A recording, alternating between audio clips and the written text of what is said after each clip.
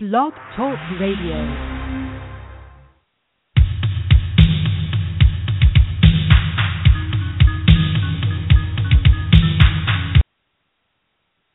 Hello and welcome to Live Natural, Live Well. I'm your host, Heather Lounsbury.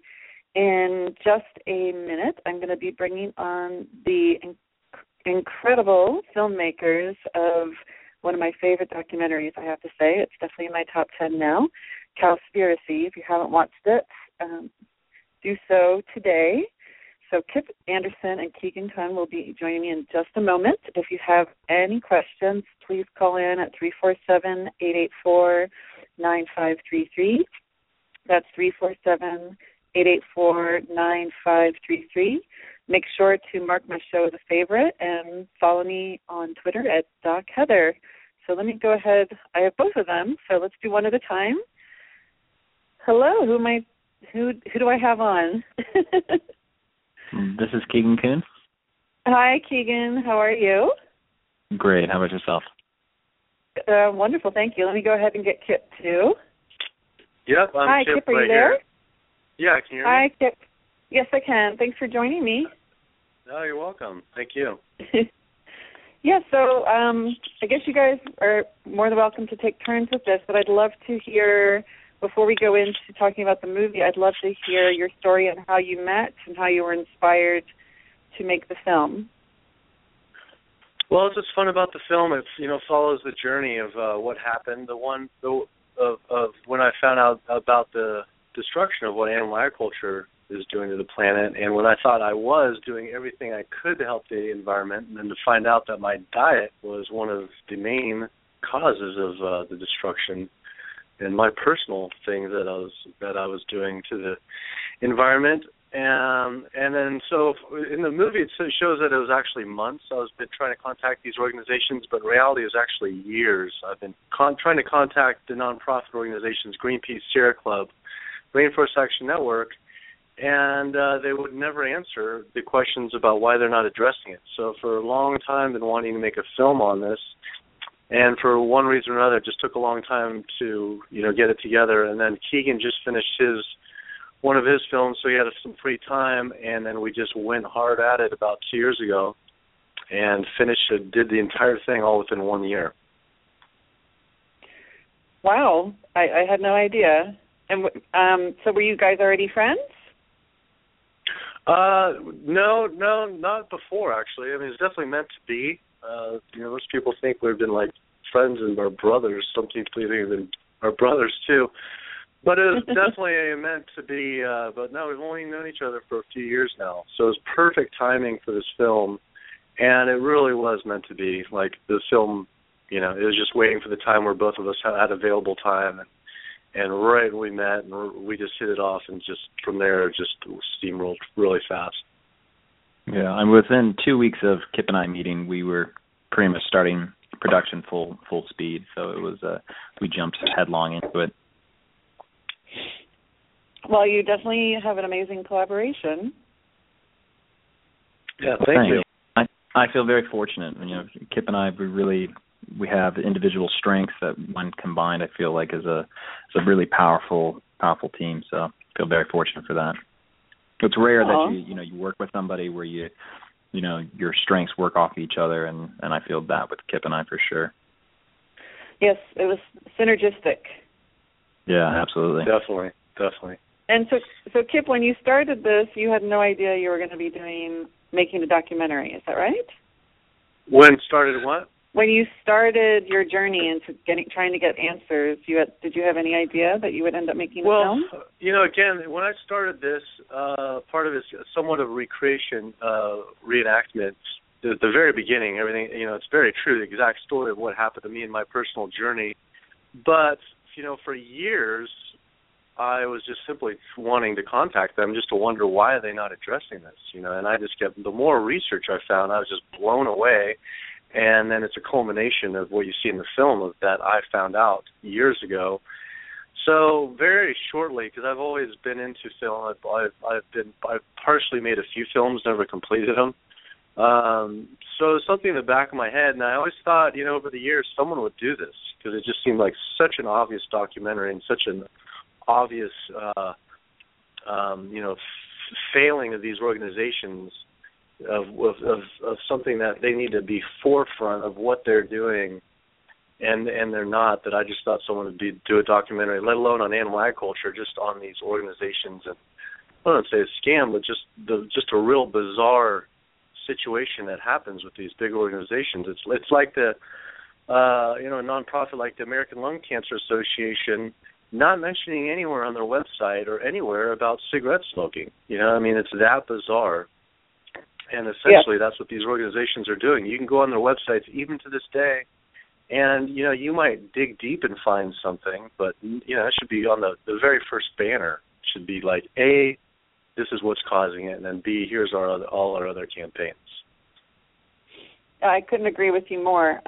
My journey into environmental activism, and I gave up meat in 1985, and I first did it for ethical reasons, and then I was a very tenacious teenager and started reading up on all the reasons to give up animal products, and when I found out the environmental impact, that's what sort of clinched, like I can't go back to eating the way I used to. And I commend that you were motivated to get answers and do all you can. So thank you for that. And I'd love to hear what got both of you interested in environmental issues. Was there a person or an event that triggered it? Was there a person or an event? Oh, go ahead. Yeah, for me personally, it's I think that we all should be focused on environmental issues, because whether, if we don't have a planet to live on and, breathable air and drinkable water and soil that produces food, then every other issue that, falls by the wayside. And so I think environmental issues should be at the forefront of everybody's mind. I was raised with a really conscious family that was, very much about peace and sustainability. And so, I was just raised with the idea that we have to respect the planet and all its inhabitants. And so it's been a lifelong journey for me, for sure. Wonderful. And how about you, Kip? Well, me, it was like in the movie. I really just had standard American lifestyle and the standard American diet. And up until, it was a mixture of things when I found out ethically what's happening to the animals and what I'm eating. Essentially what happened is I watched the 7-minute or 8-minute documentary, the little short clip called Meet Your Meat, that Alec Baldwin narrates. And at the same time, I found out about the environmental destruction, and that's kind of what did it for me. But before that, it was really just, kind of another ignorant American walking along, doing everything I could to help the planet and such. Yeah, it's nice that people, have the intention of, I'm reusing my bags and, changing my light bulbs out and all those things. Obviously keep doing that. But, again, diet is the biggest impact, and I'd love for you to share some statistics with my listeners on what exactly that means. Yeah, I can jump in on that. So animal agriculture, according to the United Nations Food and Agriculture Organization, says that animal agriculture is responsible for more greenhouse gas emissions than the entire transportation industry, which is phenomenal. When we look at the environmental impacts and the environmental organizations, they all talk about, we need to drive less. And absolutely, we do need to drive less. But the number, even more than that, is, not eating animal products. Animal agriculture is responsible for between 80 and 91% of all deforestation in Brazilian Amazon. It's a leading cause of water pollution, water consumption, topsoil erosion, deforestation, species extinction, habitat destruction, ocean dead zones. Literally the list goes on and on. But almost any environmental issue that you could care about, animal agriculture plays a major role, if not the absolute leading cause. Anything you want to add, Kip? That's pretty much covers it. Keegan's really good at the stats of daring. really getting it down that way. But yeah, I mean, the fact is too of the numbers. We say this a lot too. Some people get caught up in the numbers of whether greenhouse gases are 18% or 51%. You know, there's a new report that says it's only 13%. Another one says 9%. The fact is that not only is it the leading cause, or next to, if about equal the leading cause of human-caused greenhouse gases, but don't get caught up in the numbers because it's also the leading cause, or one of the leading causes of water depletion, water pollution, consumption, and rainforests, and all these other ones. It's a one-stop shop, and that's why. So some people want to get an argument, and they'll say, "Oh, it's not this. This number's wrong. It's actually it's 600 gallons per pound of beef, and this and that." And it's like, just take the whole picture together, and it's just to not get caught up in the exact numbers, because it's tough depending on where cattle is raised, where it's grown. All these different things depend on the exact figures. But the main thing is that it's a one-stop shop for all of them. Exactly. Now, was there any of the statistics that you learned about while making the film that were the biggest surprises for you?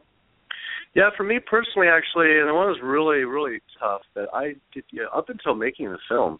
What I personally really contributed to was Sierra Club. I used to give them money specifically to help wolves. And, they said the thing helped the wolves. And I never even thought about why the wolves are becoming extinct or why even help the wolves. I just, I think a lot of Americans, they just do that. You just don't even think about why. You just send some money and make yourself think that you're doing what you can. And the whole wildlife section in the film, where we talk about the wild horses, there's more wild horses in captivity than there's free in the range, around 50,000. 50,000? Is this Keegan? Yeah, 50,000 or more, and that whole entire section was just brand new to me. I thought I knew everything, and then the wolves being killed, and you have ranchers who can call someone on the phone, and within a few hours you could have aerial gunning down of predators, if they see a cougar or some other predator.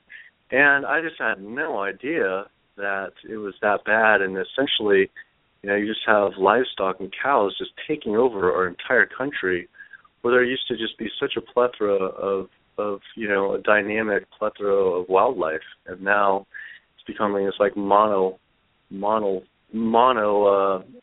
species of just cows and pigs and chickens, and it's so sad. So that was really disturbing to find that out. Yeah, and then for me, that was the impacts on the oceans is something that I was really unaware of until working on the film. You think about land-based animal agriculture, you think about the obvious things, that they're clearing forests to make room for cattle to graze, or they're making room to grow feed crops to feed the animals. But we found out that raising animals, land-based animal agriculture, is actually the leading cause of ocean dead zones around the world. And these are areas, like the Gulf of Mexico, that have these massive areas that are. There's so much runoff coming off the fields of, manure and chemical fertilizers and pesticides and herbicides that run into the streams, that run out to the water, that pollute the water so bad that nothing can live in them. Either has high nitrogen levels, and you have these algae blooms that deprive the water of oxygen, so fish can't live, and there's no fish, there's no, marine mammals there, and it just, it just goes on and on. And then also another thing that actually didn't even make it into the film is that pigs in the United States actually consume more fish than human beings, and that's just something that was just astronomical. Cows are fed fish. They eat almost the same amount of fish that human beings consume in this country. And so, one of the most important things to do if people want to care about the world's oceans is, again, to stop eating land-based animals. Yeah, it's as you said earlier, it impacts animal agriculture, impacts every aspect of the environment. There isn't one thing, at least nothing I could think of, that isn't harmed by animal agriculture. So I'm glad you raised all of the issues. And as with that, let's talk about what happened with the environmental groups that you either tried to contact and refused, or the ones you did interview. How did that go? And give some teasers to my listeners, please. Well, I don't want to say the word fun. Well, it's a mix of emotions when you're watching this, because it's funny, it's disturbing, all at the same time, and it's also colorful in the different responses, and it's a full spectrum of responses and what's happening with these different organizations. Whereas one, say when we talk to the government Department of Water, it seems that they really want to say something, but they just can't say it, and you could just tell he wants to, he just can't say something. And then another organization seems that they're totally ignorant. They just start laughing because they have no idea, truly have no idea. They're not trying to hide anything. They just don't know what's going on. And then you have, I'm not going to say details of who's who, but you can figure out when you watch the film.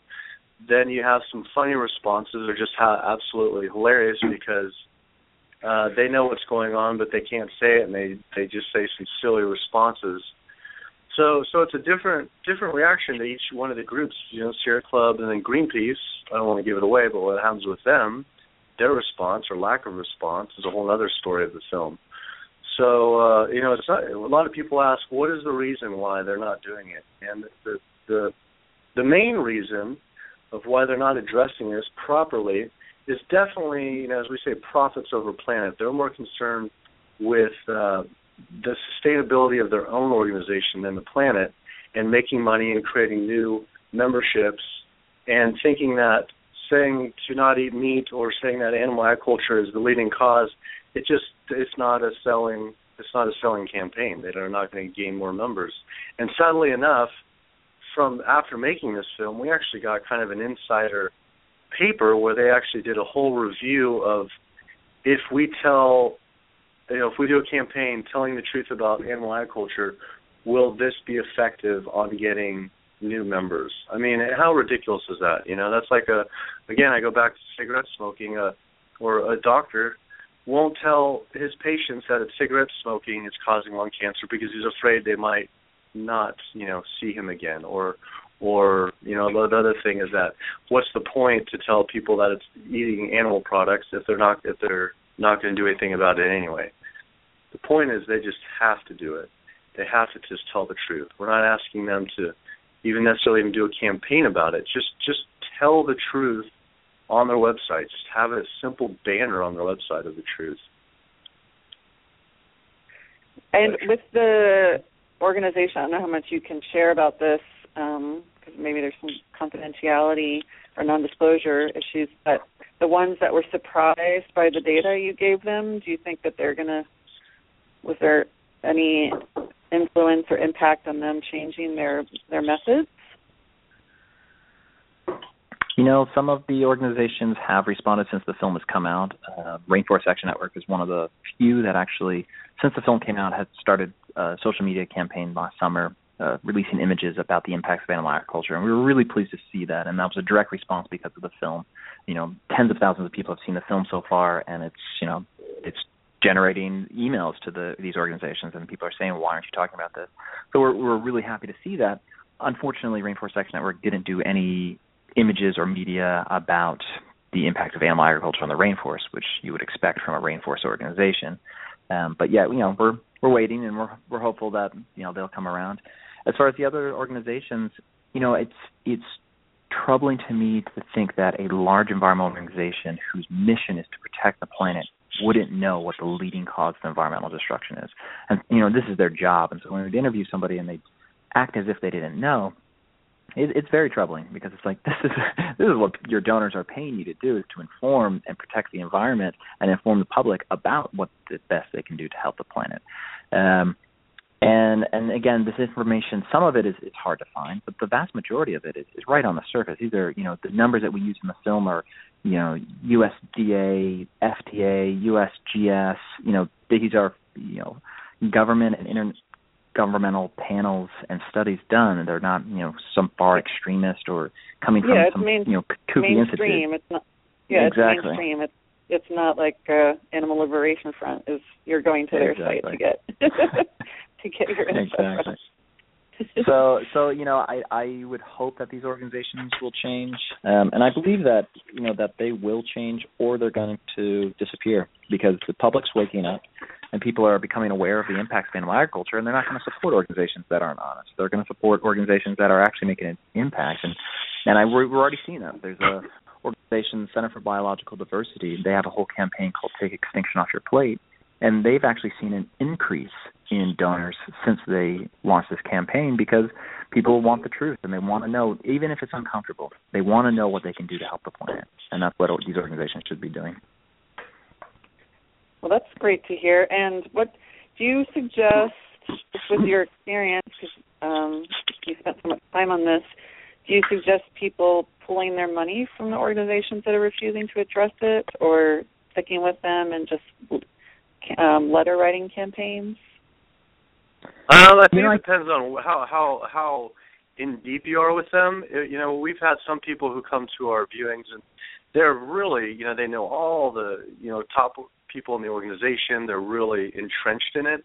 Then we really encourage them to, kind of fight within because they already have these connections with them. Because the whole goal is to create bridges with these groups to help them have this transformation of showing the truth so they can succeed to this next stage that we're in right now. But if, you're just donating a couple $100 or whatever just by virtue of sending a check in, then absolutely.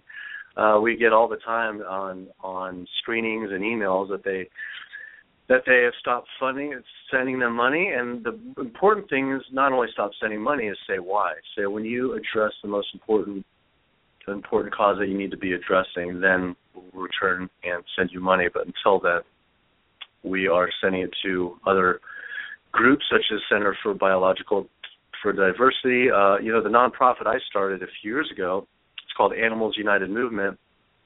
And basically it's what we do is we produce media, film, whether it's film, music, plays, anything that promotes sustainability and shows the truth of what's happening to create a harmonious, life to live in.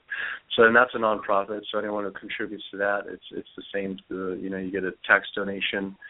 So I would definitely say to not support these groups until requesting them to step up.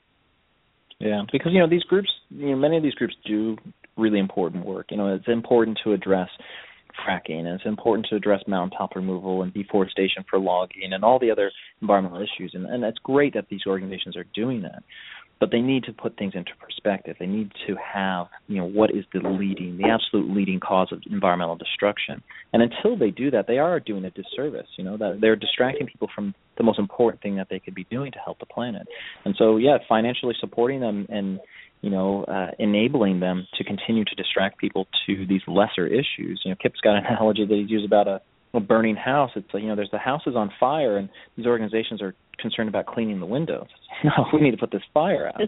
So I think that is important. People support the organizations, but absolutely let the organizations know. Do letter writing. Anytime you get a thing in the mail asking for donations or an email, write them back and say, if you talk about this issue, yes, absolutely, I'll support you. And we would wholeheartedly support. We'll do a full campaign if Sierra Club and Greenpeace and any of these big organizations, do a actual real solutions campaign about animal agriculture.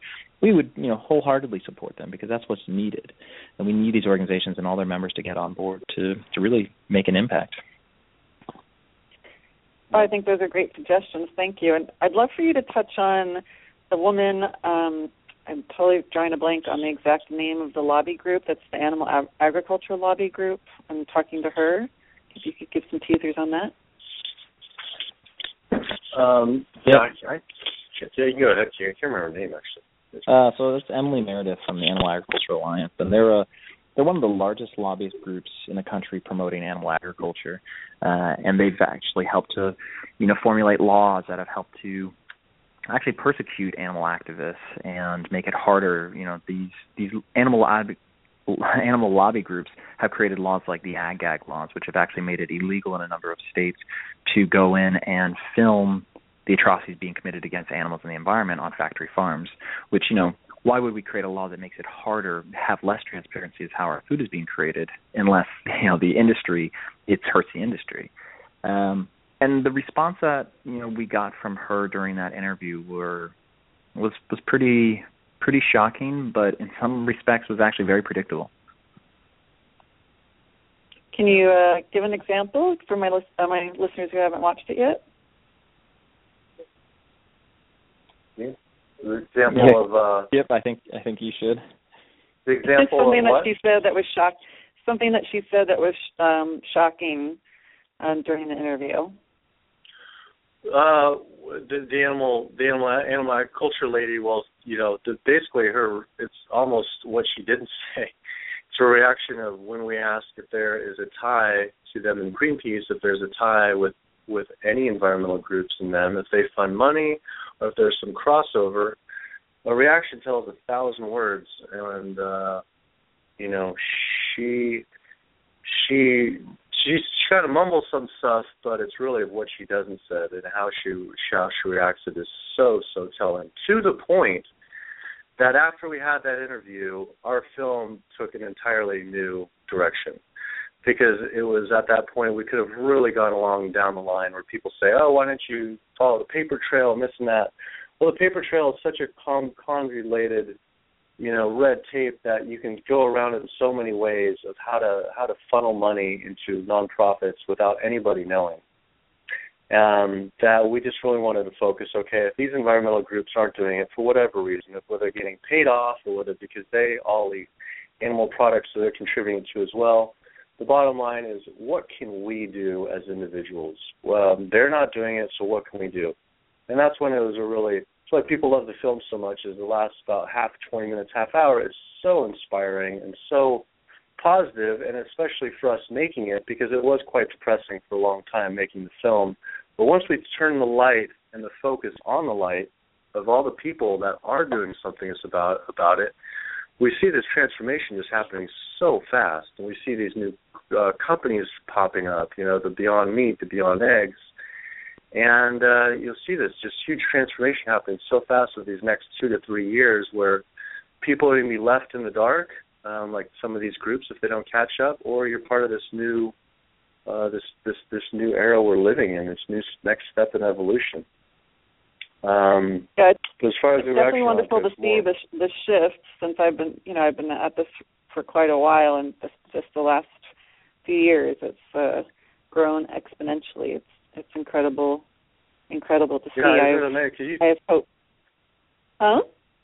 Oh, I was just saying, because you said since '85. I mean, that long. Keegan has been in this long time. Me, I'm somewhat relatively recent, but haven't you noticed, even just within not even 10 years or 5 years, just in like last 3 years, of how fast everything is happening? Yeah, it's really inspiring, because there's definitely been times, not that I was ever going to give up, but there were times like, wait, I'm just, hitting the brick wall and not much is happening and people aren't changing their eating habits or their views. And, yeah, it's just been the last couple of years, it's grown exponentially, and films like yours are a huge part of that. Yeah, it's an exciting time we live in. Absolutely. So we only have a couple more minutes. If there's any last-minute words of wisdom you'd like to share before we say goodbye? Yeah, I'd love to really encourage people to check out the film. They can go to our website, Cowspiracy.com. They can stream it, download it, buy a DVD, share it with friends. They can organize screenings. We've done over 300 theatrical screenings of the film since the summer. People can organize screenings anywhere in the United States totally for free for themselves through a platform called Tug. Again, if you just go to our website, Cowspiracy.com, you can do that. The film's been translated into 15 languages so far. Every day we're working on getting the film out to more and more people around the world. And again, we just really encourage people to go to our website, get involved, sign up for our newsletter, and to know that change is happening. As Kip just said, change is happening so quickly, and we are seeing this shift happening that, this is an exciting, powerful time to be alive and to be involved in, a revolutionary, mind and paradigm shift. Yeah, and it's really important to say to people listening, not only to we only have about 15 more seconds. So okay, but rather not only to walk the talk, but to talk the walk as well. So that's important. Yes. Well, thanks, guys, so much. I wish you the best of luck, and I look forward to future movies from you. All right. Well, thank you so much. Thanks. Take care. You too. Bye-bye. Bye. So thank you, Kip and Keegan, for coming on today. If you have any questions, definitely reach out to them at Cowspiracy.com. My next guest is Sharon Gannon of Jiva Mukti Yoga, so that'll be exciting to have her on. She has a new cookbook, and then Rich Roll after that. If you have any questions for me, livenaturallivewell.com, and take care.